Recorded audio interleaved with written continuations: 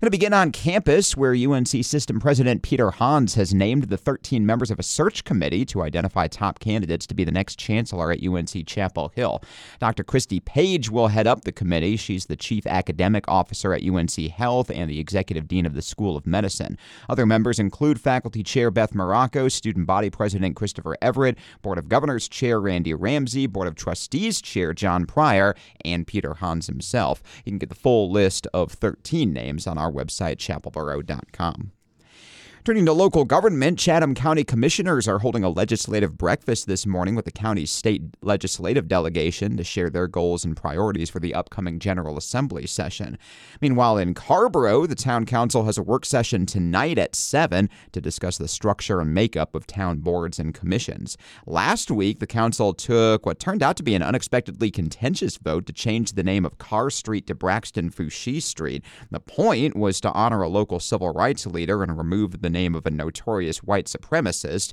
Everyone on board with that, but residents on the street objected because they hadn't been included in the process or even notified until the last minute. Mayor Barbara Fouché recused herself from the actual vote because she's married to Braxton, but she discussed the process afterward with 97.9 The Hill. I was really struck Tuesday night by the comments from the community. I do pride myself on being very engaged in the community and wanting to hear from all voices. But I think, what happened here was everyone was real happy for the intent behind it. But that letter went out really late. It went out like a week before we were to codify the street renaming. And so, rightly so, folks from that street came in and they were absolutely furious. And I felt all of that. We needed to do this better. Right. But what I will say is there are efforts behind the scenes to further assist the residents. Town Manager Parker and I had a meeting today, and we talked about that. Staff is diligently working to not only do some of the address changes from the town side for those 45 or so residents, but also to provide a very comprehensive kind of punch list, checklist, that residents can go by in order to finish getting that address changed. That's going to take effect, I think, towards the end of next month. But it was not lost on me that was occurring and the emails that we are receiving. And so that's all on us. And so I just, for the future, when you know better, you do better. That's Carrboro Mayor Barbara Fouché speaking there. You can get the full conversation in the News on the Hill section of our website, chapelboro.com. Meanwhile, no meetings in Durham this week, but WRAL reports police are getting involved after an altercation at last Monday's city council meeting. One woman in attendance was holding an Israeli flag, and another woman reportedly took the flag and dragged the first woman on the floor, causing minor injuries. Police are now trying to identify the suspect. In state news, Governor Roy Cooper yesterday signed an executive order setting new statewide conservation goals for forests and wetlands. The order directs the state to take steps to permanently conserve 1 million new acres, restore another 1 million acres, and plant 1 million new trees in urban areas. Meanwhile, in Winston-Salem, a date has been set for a trial in a federal lawsuit challenging North Carolina's new voter ID requirement. District Judge Loretta Biggs will hear arguments starting May 6th. Voter ID requirement will be in place for the March 5th primary. Early voting for that primary starts on Thursday. You can visit our website, chapelboro.com, this week for all the info you need on how to cast your ballot early this year, including early voting locations, times, and hours, plus details about registration and voting by mail.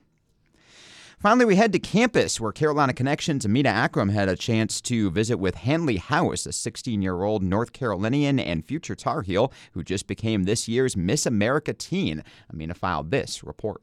After losing her high school pageant in Johnston County a year ago, winning the title of Miss America Teen 2024 was something 16-year-old Hanley House did not anticipate. Many people who knew her celebrated her victory. Those included high school teachers, friends, neighbors, and relatives who got together to watch the competition on TV. House is still processing her win. It felt like an out-of-body experience, something that I want to experience again as Miss North Carolina, to become Miss America instead of a Miss America's teen again. But, you know, that opportunity, that whole week was just so good. Even Hanley House mother, Karen House, could not contain her excitement. She smiled proudly as she spoke about her daughter. It's been surreal. The moment that they called North Carolina as the winner, knowing that just less than a year before that, she was not even looking at that path, and to watch how hard she worked. House was still in disbelief weeks after she won.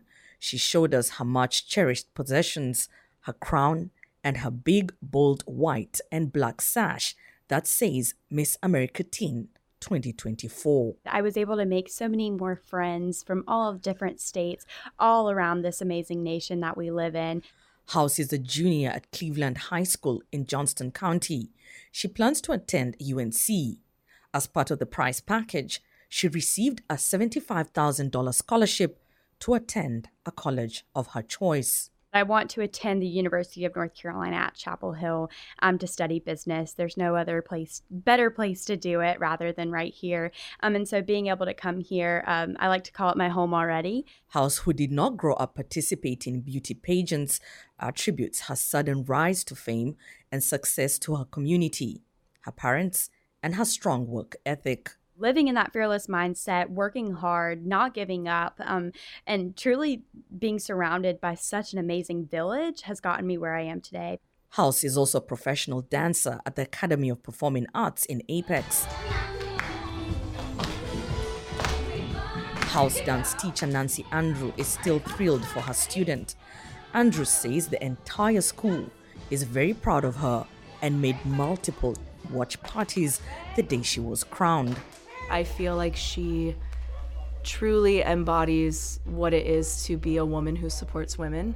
That is something that was evident from the second she stepped in our studio. She was always cheering for other kids, always supporting others, and had just such like an empathy for what other kids were experiencing and what they were feeling. House also runs a sticker business and a nonprofit organization called Passion for Profit, which empowers young girls to build leadership and entrepreneurship skills.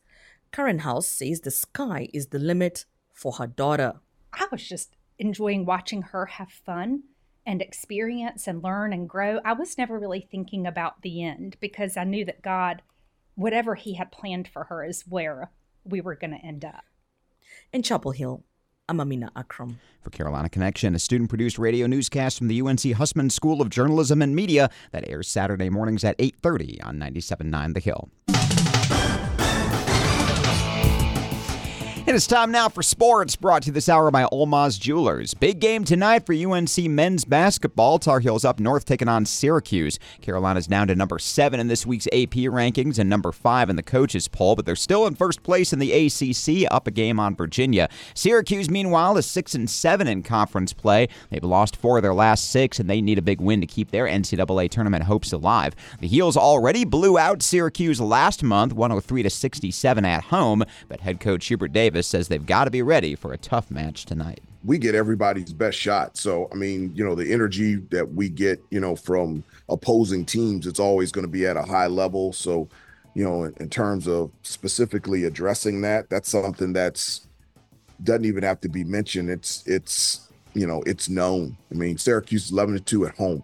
Really good basketball team. I'm a huge fan of Coach Autry, and they've got some guys that are some of the better players in our conference. And they're a team that leads the ACC in steals and forced turnovers. And so it's just going to be huge for us to take care of the basketball.